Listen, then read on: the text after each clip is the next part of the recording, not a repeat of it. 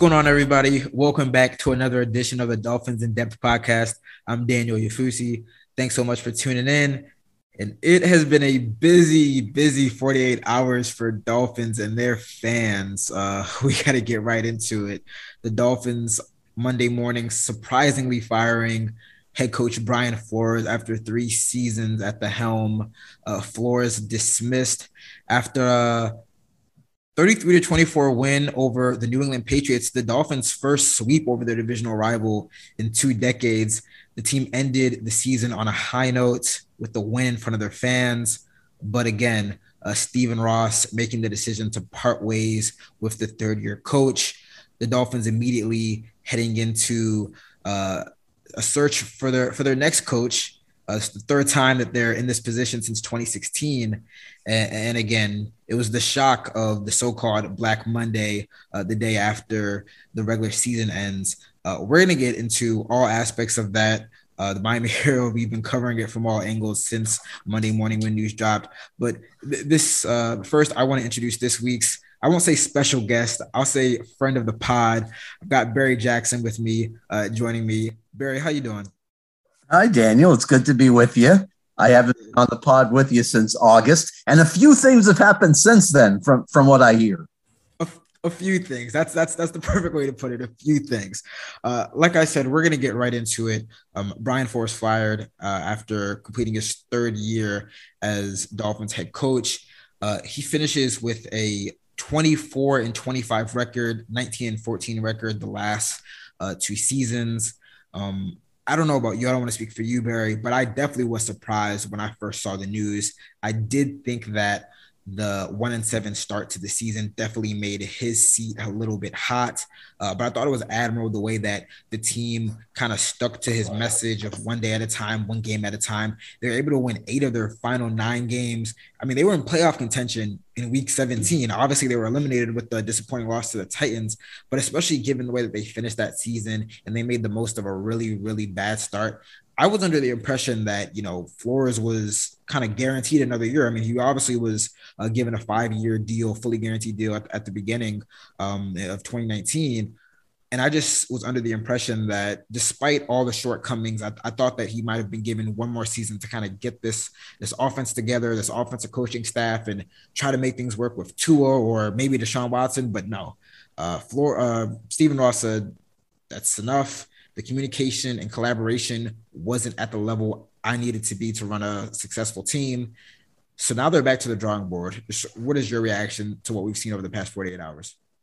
Well, I did not think Brian Flores deserved to be fired. I think it was a mistake. I think he was one of the organization's assets. Daniel, to me, you measure a coach primarily on whether he's able to maximize the talent given to him.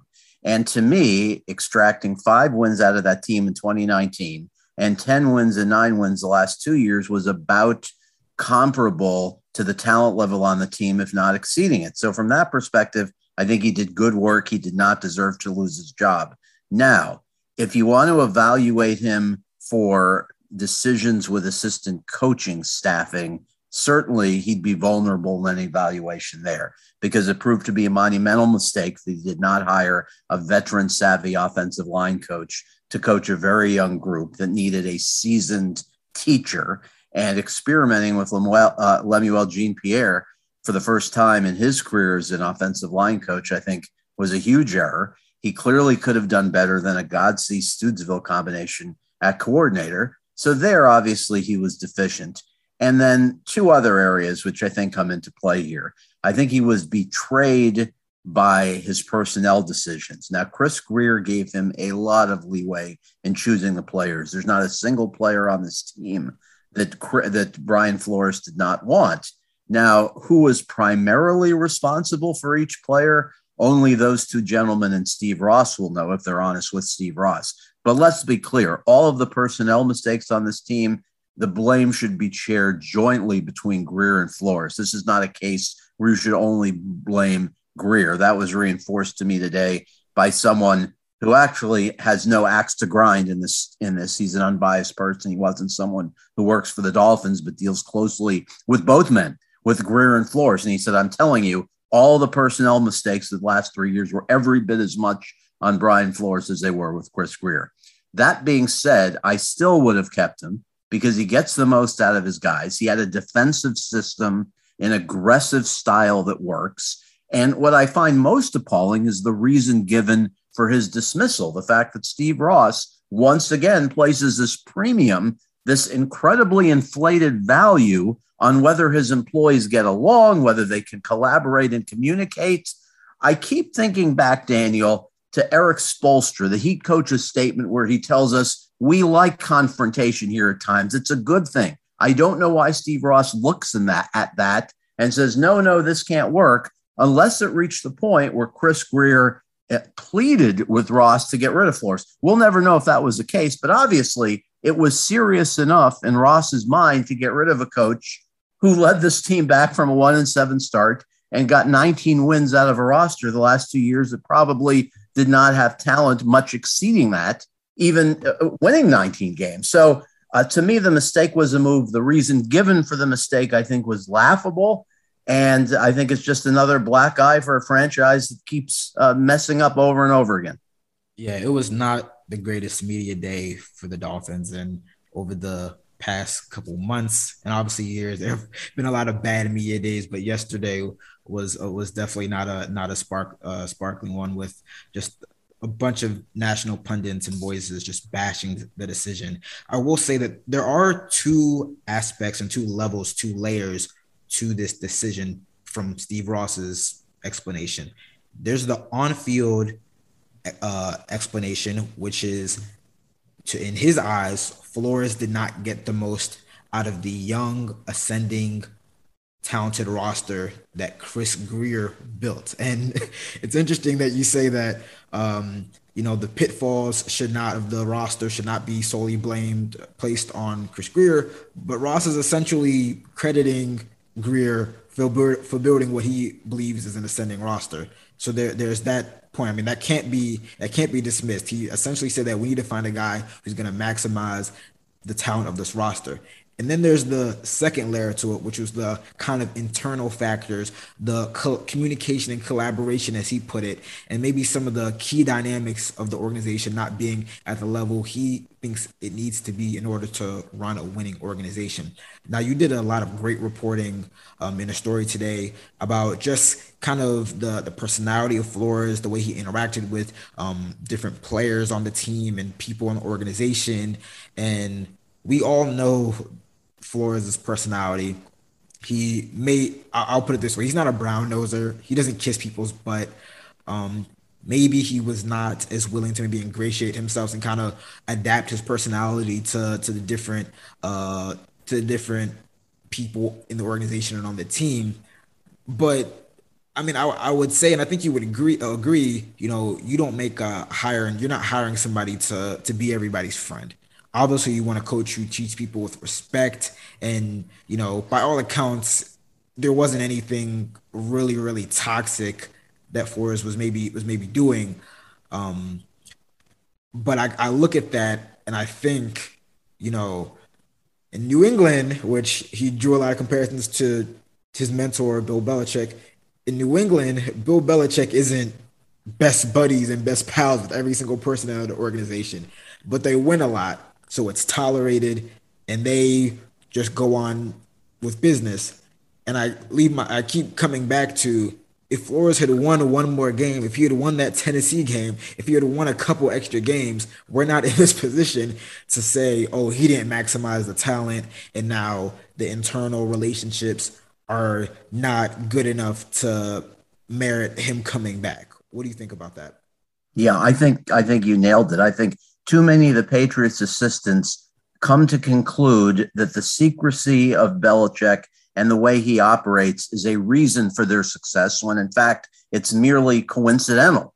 The Patriots' success has been because of Brady, because of Belichick as a defensive mind, because of his stewardship of the team. Obviously, they've rebuilt the roster well enough to make the playoffs. So it has nothing to do with the fact that they're secretive about injuries, that they tell players to conceal information from the media, that they sound like programmed computers. And I think Flores, like Patricia and so many of these other former Patriots assistants and Belichick disciples, believe that this aspect of the Patriots program helps them win. Well, I would make the point that refusing to say whether a player is coming back from injury or admonishing a player for his trainer concealing an injury on social media are just irrelevant in the grand scheme of things. Like, did it win Brian Flores a single game last year by refusing to admit that Preston Williams had surgery and was not going to play again?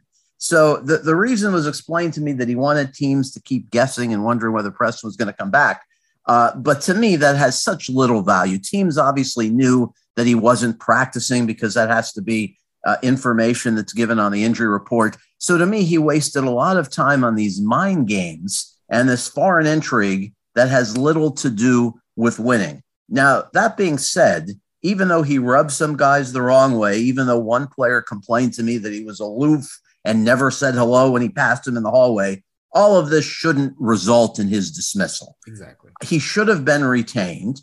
And if it was in fact so bad that Chris Grier told Steve Ross, I can't work with this guy, then it's Flores's mistake for having the attitude that he didn't need to forge a relationship with Chris Grier. If that's the case, then this is Flores's fault, and it really is a ridiculous reason to be fired. But Flores bears some responsibility for it if he thought that he could treat people in a way, especially people who are on the same level as him in the food chain at the Dolphins, if he could treat them in a way that they would complain to the owner. So it's a ridiculous reason to lose your job. But even though it's a ridiculous reason to lose your job, Daniel, it's also a reason that was so very much avoidable, and Flores could have avoided it if he simply made a better effort forging relationship with Chris Grier. So to me, one of the many aspects of the dysfunction of this franchise that has spanned for 20 years through bad decisions after bad decisions is how these personal relationships keep resulting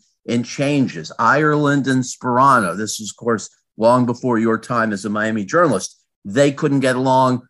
Ross had to choose one of the two.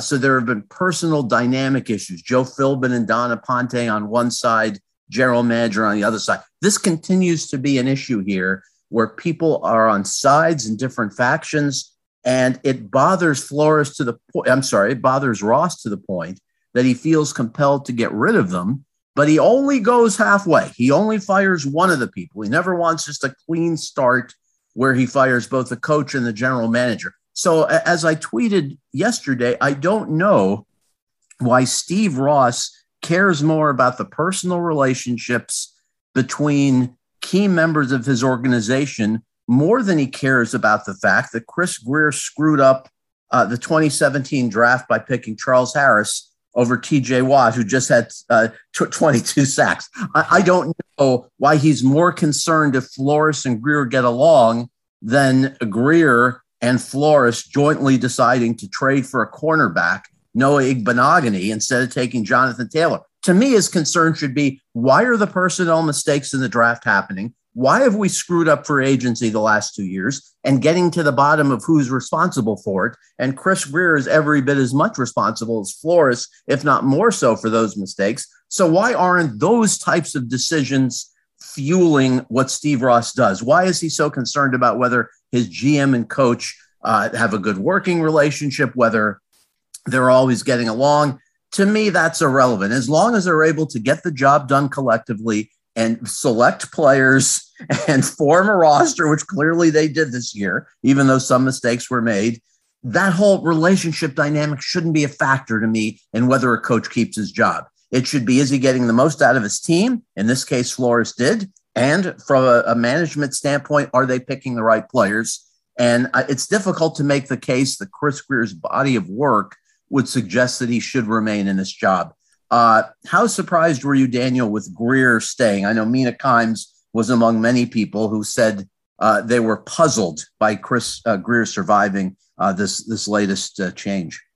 Yeah, well, obviously Grier has been with this organization for, just about 2 decades in, various roles, kind of culminating in his ascension to GM. And I was really of the mindset earlier in the season and, just through it all that they were kind of a package deal. Obviously, Grier and had a role in hiring Flores, but I thought they were kind of a package deal. If one of them was gone, the other was probably gone as well.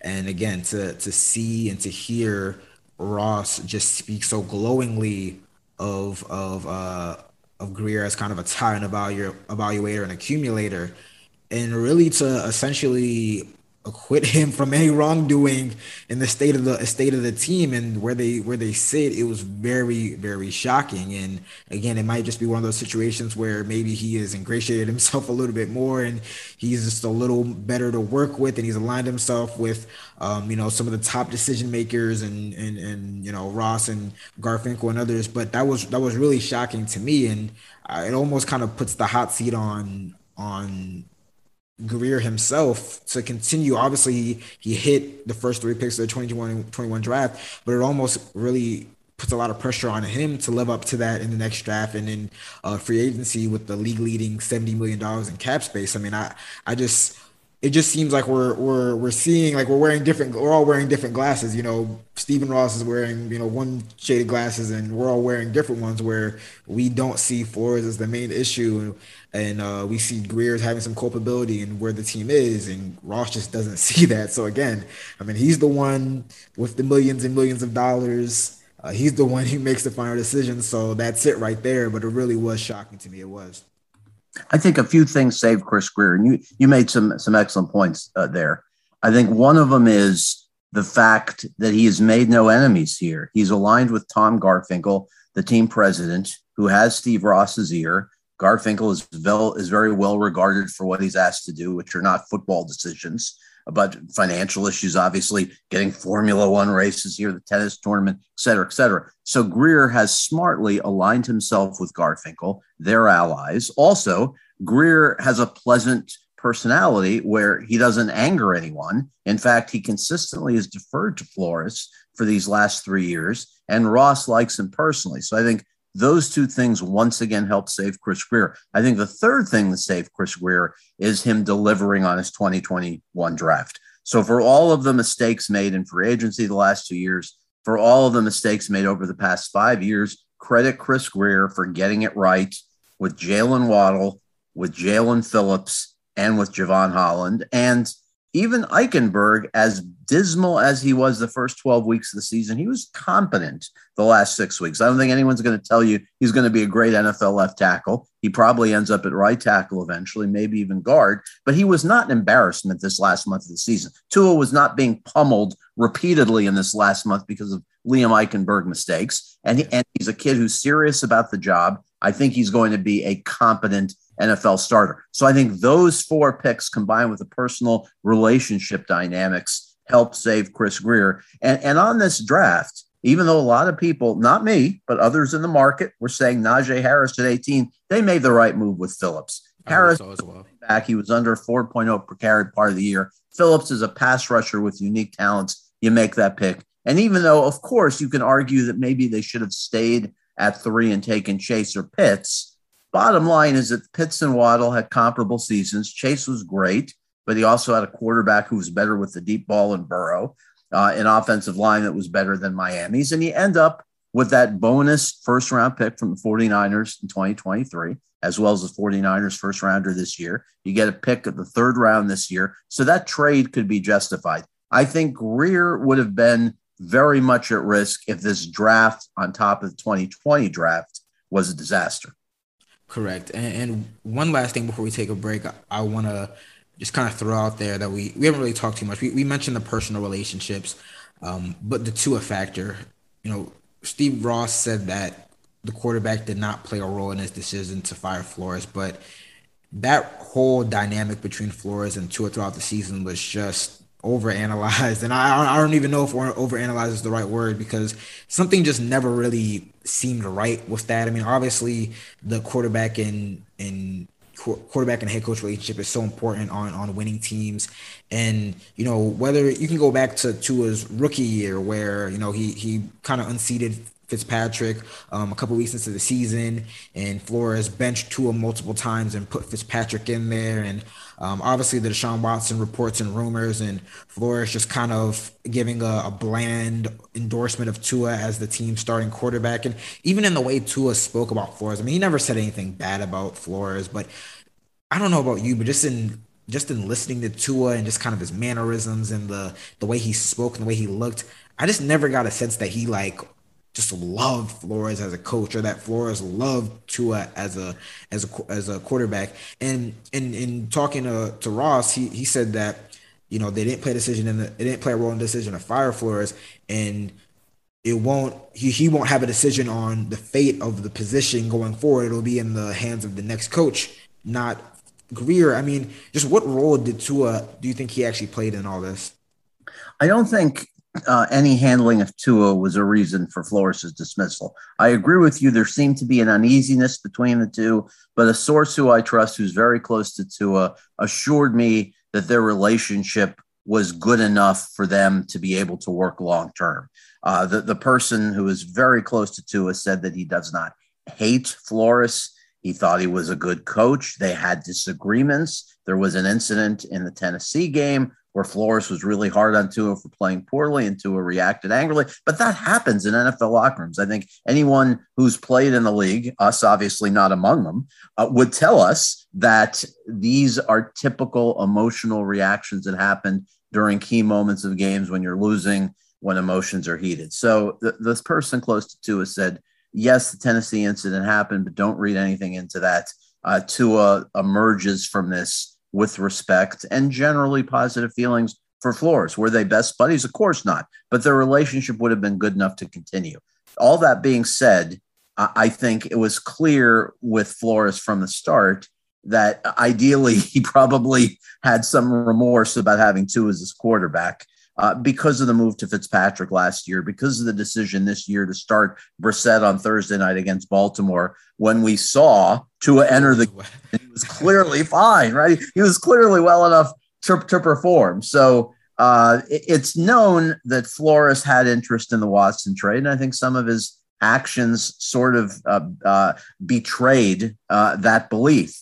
So I don't say that was any sort of issue in Flores being fired. I will say that to me, Daniel, I know we're going to go to break in a minute, but to me, the most shocking part of the Steve Ross press conference yesterday was Ross saying that the new coach will determine their direction at quarterback, whether they stick with Tua, whether they trade for Watson. Now, if Ross was lying, I guess that's fine. Maybe he's just trying to protect himself from having to give an answer to a bunch of reporters about whether he's going to pursue Deshaun Watson. But if he's telling the truth, to me, that's ludicrous to entrust someone that he might not even know yet. I mean, what if they hire a defensive coach? What if they hire Dan Quinn or Vance Joseph? Are you telling me that guy's going to make the most important personnel decision for the franchise in the next 10 years instead of the owner or the general manager who he supposedly trusts so much that he's going to be here forever, well into the 22nd century? I mean, that's just patently absurd to say your new coach is going to make that decision without even knowing who this new coach is. So that, to me, just the latest example of the silliness and I hate to say incompetence,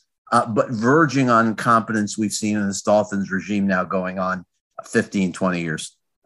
Yeah, I know after the Tennessee game, a fellow beat writer looked at me in the press box and he said, welcome to covering the Miami Dolphins. And I kind of laughed, because obviously there was so much excitement for the Tennessee game and they kind of fell on their faces. And I thought at the end of Monday, I thought, no, this is my welcome to covering the Miami Dolphins moment.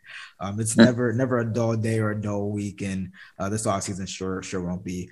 We're going to take a short break, but when we come back, the net has already been cast for some of the potential candidates to fill Flores' spot as the next Dolphins coach.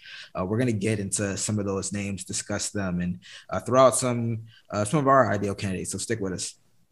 Another day is here, and you're ready for it. What to wear? Check. Breakfast, lunch, and dinner? Check. Planning for what's next and how to save for it? That's where Bank of America can help. For your financial to-dos, Bank of America has experts ready to help get you closer to your goals. Get started at one of our local financial centers or 24/7 in our mobile banking app. Find a location near you at bankofamerica.com/talktous. What would you like the power to do? Mobile banking requires downloading the app and is only available for select devices. Message and data rates may apply. Bank of America N.A., member FDIC. When you need mealtime inspiration, it's worth shopping Kroger, where you'll find over 30,000 mouth-watering choices that excite your inner foodie. And no matter what tasty choice you make, you'll enjoy our everyday low prices, plus extra ways to save, like digital coupons worth over $600 each week. You can also save up to $1 off per gallon at the pump with fuel points. More savings and more inspiring flavors make shopping Kroger worth it every time. Kroger, fresh for everyone. Fuel restrictions apply. Welcome back. I'm still here with Barry Jackson discussing the shocking news of Brian Flores' dismissal as Dolphins head coach after 3 years. And the Dolphins they're getting right into it in terms of the search for their next head coach. In the past, I guess, 36 or so hours, or 5 names have come out as Dolphins requesting interviews. I'll just jot off or sound off some of those names. We have Dan Quinn, Dallas Cowboys defensive coordinator; Kellen Moore, Dallas Cowboys offensive coordinator; Vance Joseph, Arizona Cardinals defensive coordinator; Brian Dable, Buffalo Bills offensive coordinator; and Mike McDaniel, who is the offensive coordinator for the San Francisco 49ers. I mean, when you look at this list, Barry, it's like I said, it's a wide net. I mean, you have some fast rising assistants, you have some offensive guys, some defensive guys, some former head coaches, and interestingly, I think 3 of the 5 names that have currently been reported for requests for interviews, they all have ties to the organization, which I thought was interesting because of Ross's comments about collaboration and communication and some of those key dynamics of the relationships in the organization. Do any of these names stick out to you or kind of stand out to you right now? Well, as the late Jim Mandich might say, none of them really make my toes tingle. Dable, in high regard, I was impressed by him during his time here. I think Dan Quinn is a competent NFL coach. He obviously took his team to a Super Bowl, albeit lost it in historic fashion, blowing a 28-3 lead to New England. So I think Quinn would be a competent choice if he's able to bring with him an offensive coordinator of high quality who would be able to either work with Deshaun Watson or develop Tua. But no one on the list is a name that makes you say, isn't that a creative idea by Chris Grier and Steve Ross? Boy, that's really an outside the box idea. And in fact, I mean, one could make the case that they've omitted the 2 most qualified head coaching candidates, at least to this point, in Doug Peterson, former Super Bowl winning coach of Philadelphia, who's been pursued by several teams with open jobs, but to this point, not the Dolphins for whatever reason, and Jim Caldwell, who absolutely maximized what he had in Indy and Detroit, shouldn't have lost his job there. The Lions have been in the toilet since. So even though Caldwell is in, advanced years, over 65, to me, he would warrant at least a call from Ross and Grier. So if you're going to go the route of an experienced head coach, I would prefer a Peterson or a Caldwell over some of the names that have been mentioned. Quinn, I think at the very least would be competent. Vance Joseph, I have doubts about him as a head coach, but I will say I loved covering the man as a defensive coordinator. There has never been a more candid coach who gave you more honest answer in my 35 years in this business than Vance Joseph did. Does that make him qualified to be a great NFL coach? No. But in his defense, he's a leader of men. He has good presence. He's had some success as a defensive coordinator. Obviously, his Denver head coaching tenure didn't work out very well. So I wouldn't be sure about that choice. I would just selfishly be thrilled if he were the pick, just from a journalistic standpoint. But of the names so far, anyone float your boat? I know McDaniel is well regarded in some circles. Kellen Moore obviously has done a good job with a Cowboys offense that has looked like a juggernaut at times this year. Yeah, when I look at this initial list, and we'll get into some of the names that haven't surfaced yet, but when I look at this initial list, I kind of break it down into different categories. So you have kind of the Tua whisperer, I'll put it that way, and Mike McDaniel or Kellen Moore or Brian Dable. Obviously, Dable has the clear connection to Tua, being his offensive coordinator at Alabama in 2017. I don't know too much about kind of the depth of that relationship, but that's somebody who knows Tua. I would assume would feel would feel positive about his skills and might vouch for building around him if they get him in for an interview.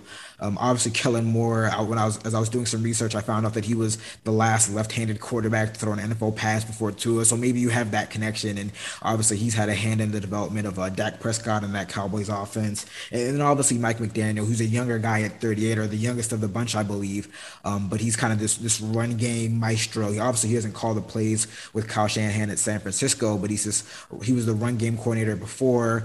We all know how bad the Dolphins have been running the ball and those struggles on the ground. So I kind of look, there's a Tua whisperer kind of section where I don't necessarily want the organization to cater the hire solely around Tua, but I also understand that along with hiring a head coach, no one move or no one person will have a bigger impact on where the trajectory of the organization than Tua if they decide to stick with him. So those are some interesting names there.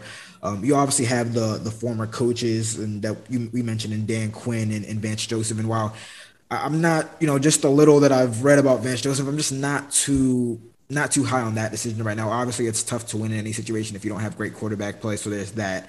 But just doing some research on Dan Quinn, obviously he's a defensive-minded guy.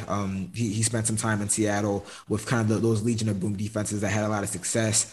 But when you look at the first couple years of that run in Atlanta, I mean, the offensive coaching staff, which Flores struggled to assemble a competent one, Quinn's offensive coaching staff was very, very impressive. You have Kyle Shanahan as the offensive coordinator. I believe you have Matt LaFleur, who's currently the Green Bay Packers head coach. You have him as your quarterback's coach. You have Mike LaFleur, who's now the offensive coordinator with the New York Jets as an offensive assistant. And you also have Mike McDaniel as an offensive assistant. And obviously, he's one of the names that's been thrown out as a candidate. I don't know the extent of the role that Quinn had in bringing all of those guys together. I do know from just doing background research that he struck a relationship with Kyle Shanahan when he was back in Seattle, and he brought him along with him to Atlanta. So I will give him credit for that. And those were some very, very good offenses in Atlanta. Obviously, notably the 2016 MVP for Matt Ryan. I am impressed by having somebody who can keep the stability of the defense, which we all know is a strength of the team right now, and maybe being able to bring along a competent offensive coaching staff. The Dolphins don't need, you would love to have the top ranked offense, scoring offense and yardage offense in the league. But if you can maintain a top 10, top 12-ish defense in Miami right now, I think you can be a real competitor with a top 13, top 12, top 11 offense as well. You don't need to be, the greatest show on turf, circa 2022. You don't need that. I think you need some stability on the offensive coaching staff. You need something that's innovative, something that's fresh. It's early, but I would not be mad at the Dan Quinn signing. But I find myself going back to Stephen Ross's comments about having a roster that he believes is ready to compete now. And just given the struggles on the offensive side of the ball in terms of hiring a competent offensive coordinator, position coaches, I would like to see a veteran offensive-minded coach. And the name that I keep coming back to as, my ideal candidate is Doug Peterson. That is a guy who has won a Super Bowl. He's brought the best out of quarterbacks such as Carson Wentz and Nick Foles. We know that he can put a competent and a Super Bowl level coaching staff together. I do have questions about kind of how that tenure ended in Philadelphia. I know there were some issues with Wentz, some kind of headbutting with the owner, Jeffrey Lurie, about the coaching staff. But again, those are obviously questions that will be asked and answered in the the interview process. But Doug Peterson just seems like the perfect fit right now. Right. I agree with you. I think you make a lot of good points. I wonder if we haven't heard them linked to Peterson yet because they're afraid of bringing in a coach who might want personnel power. And again, Grier was really good about that with Flores, where he deferred to him on a lot. Ultimately, he didn't defer to him enough because Flores not only wanted continued power, I was told he wanted more power. He wanted more people to report to him instead of Grier. So Peterson on paper does make sense. I just feel bad for the young offensive linemen on this team and for Tua. If he survives this, they're going to have to learn yet another system. This will be the third offensive line coach for Austin Jackson, for Rob Hunt, for Solomon Kinley. And as Juwan James once made the point to me, Daniel, he said, every time a new offensive line coach is brought in, we have to make dramatic changes in our technique. There's just so much new learning required, and you're taught things by a new coach that the former coach say you shouldn't do. So it's just a big headache. That's going to happen again to these young linemen. And Tua is going to have his third coordinator in 3 years if he's the Dolphins quarterback next year, which I would put at maybe 40%, maybe a little higher, but certainly no higher than 50%. So that's one of the negatives. But at least if you bring in an offensive coach like Peterson, the comfort you can take in your defense is that it's a veteran group. This core, you would think, would largely return. You're obviously going to continue on with Wilkins, Raekwon Davis. Manuel Ogba should be a free agent priority. Jerome Baker will be here. You have 2 young safeties. You have 2 terrific veteran corners. So if anything, maybe they add a new starting inside linebacker to play alongside Baker. Obviously, I didn't even mention you're going to build around Jalen Phillips and Van Ginkel, so they'll be back as well. So I don't want to say that the defense will coach itself, but if you have an offensive-minded head coach, the point that you were just making, and you bring in a competent defensive coordinator who realizes this group played successfully when they were attacking and blitzing, you figure you'd be able to find 100 guys who have the intelligence to realize this veteran group thrives when they play that way for the most part, then I think you can make it work. But to me, hiring a defensive coach who wants to play a different style and then having to worry if he hires the right coordinator would be a little worrisome. And here's something else which you and I should talk about. Why in the world would Steve Ross, after being burned 3 times by hiring assistant coaches without NFL head coaching experience, why would he again go that route? It didn't work with Joe Philbin. It was clear from the start that Joe Philbin was better suited as an NFL assistant coach. It worked for a year with Adam Gase, and then everything fell apart his last 2 years. And obviously, it ultimately didn't work out with Flores, even though I think he's a good coach. It didn't work out because the owner believes it didn't work out. So why would you go that route again of an assistant coach instead of changing the formula? You know the definition of insanity, right? And so if he keeps doing this and expects different results, I don't know what to tell you.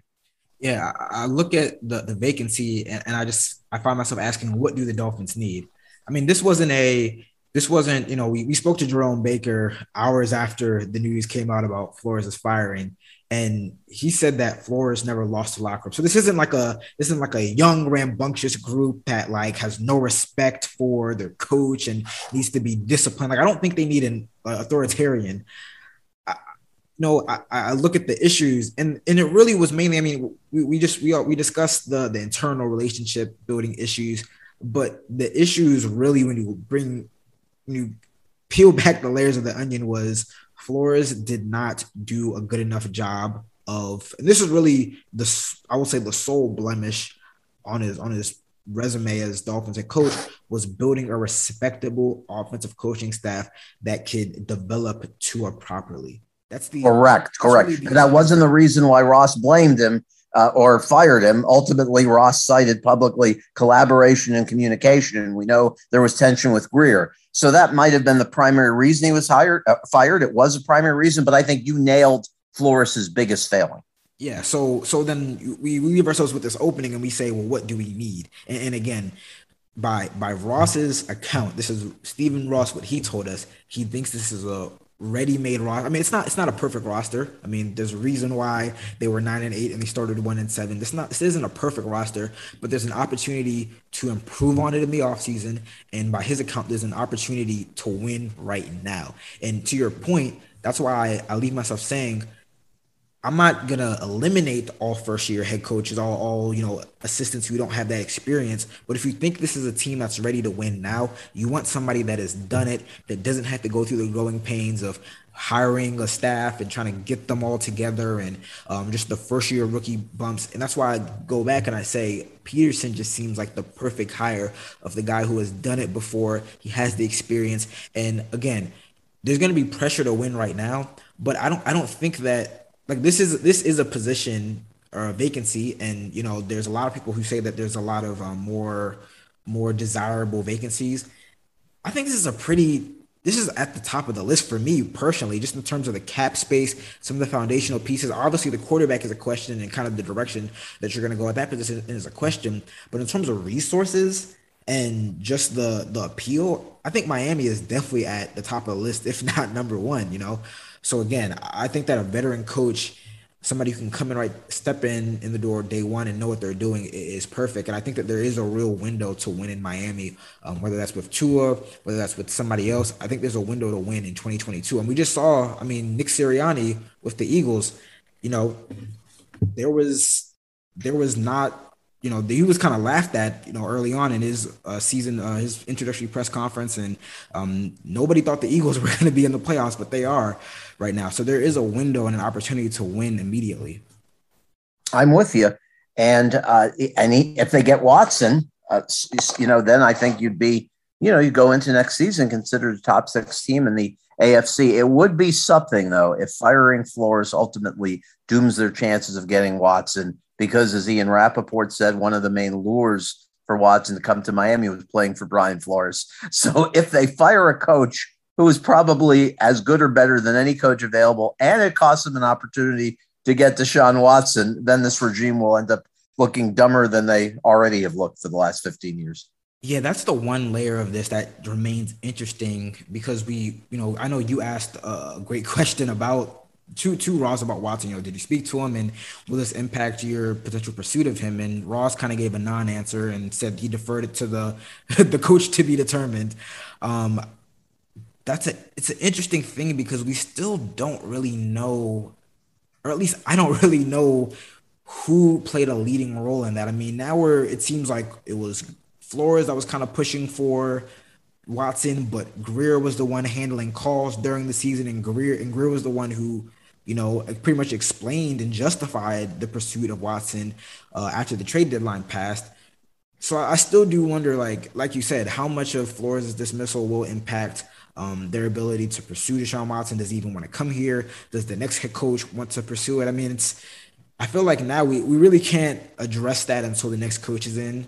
And obviously he won't be able to say much about Watson, that new coach, when he enters the role. But it's just another layer of, what's going to be a thrilling and exciting and lively offseason for the Miami Dolphins. Yes. And in closing, I would say this on the Watson issue. I do think that Ross was not being entirely forthright when he said the new coach will make that decision. This is a ownership decision. If you're going to acquire a quarterback who has legal issues, serious legal issues hovering over his head, this is ultimately a Steve Ross decision. Yeah. I know without question that Steve Ross was interested in Deshaun Watson.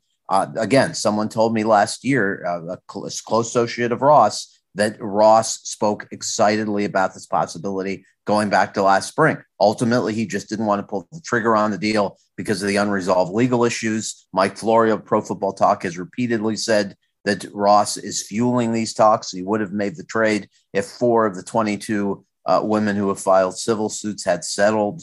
I know Florio reporters that 18 women had agreed to settle. That's uncorroborated at this point. But I would expect another pursuit of Deshaun Watson. To me, the only question is, will another team beat them out in terms of volume of draft picks or other assets? And also, I guess, will the legal issues be settled by mid-March? Because you and I have both seen reports that Nick Caserio and the Texans want resolution on this by mid-March. It's important for everyone that resolution comes then, because you need to know how much cap space you have entering the offseason. And as I've written in this past week, the Dolphins' cap space would diminish by about $40 million if they trade for him, but they could still create a ton by restructuring him, cutting 8 guys on the team, and still be able to have a lot of flexibility to build a team, whether it's around Tua or whether it's around Watson.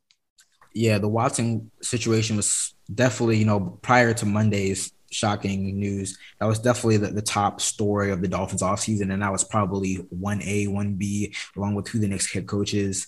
So obviously the next couple of weeks or so will be devoted, for the Dolphins, that'll be devoted to finding the next guy to take over that role. And then we kind of jump back into that. So again, it's going to be a we won't have a dull moment during the next couple of months leading into the 2022 season. But that brings us to the end of another edition of the Dolphins in Depth podcast. I want to thank Barry so much for joining me to talk after, again, the shocking news of Brian Flores' dismissal. We're both going to be off, but still monitoring the news. So the podcast will be off as well. But for sure, at Miami Herald, MiamiHerald.com, and on the Dolphins in Depth podcast, we'll be back soon to get more into what is going to be a very interesting Dolphins offseason. Until then, you guys take care. Bye.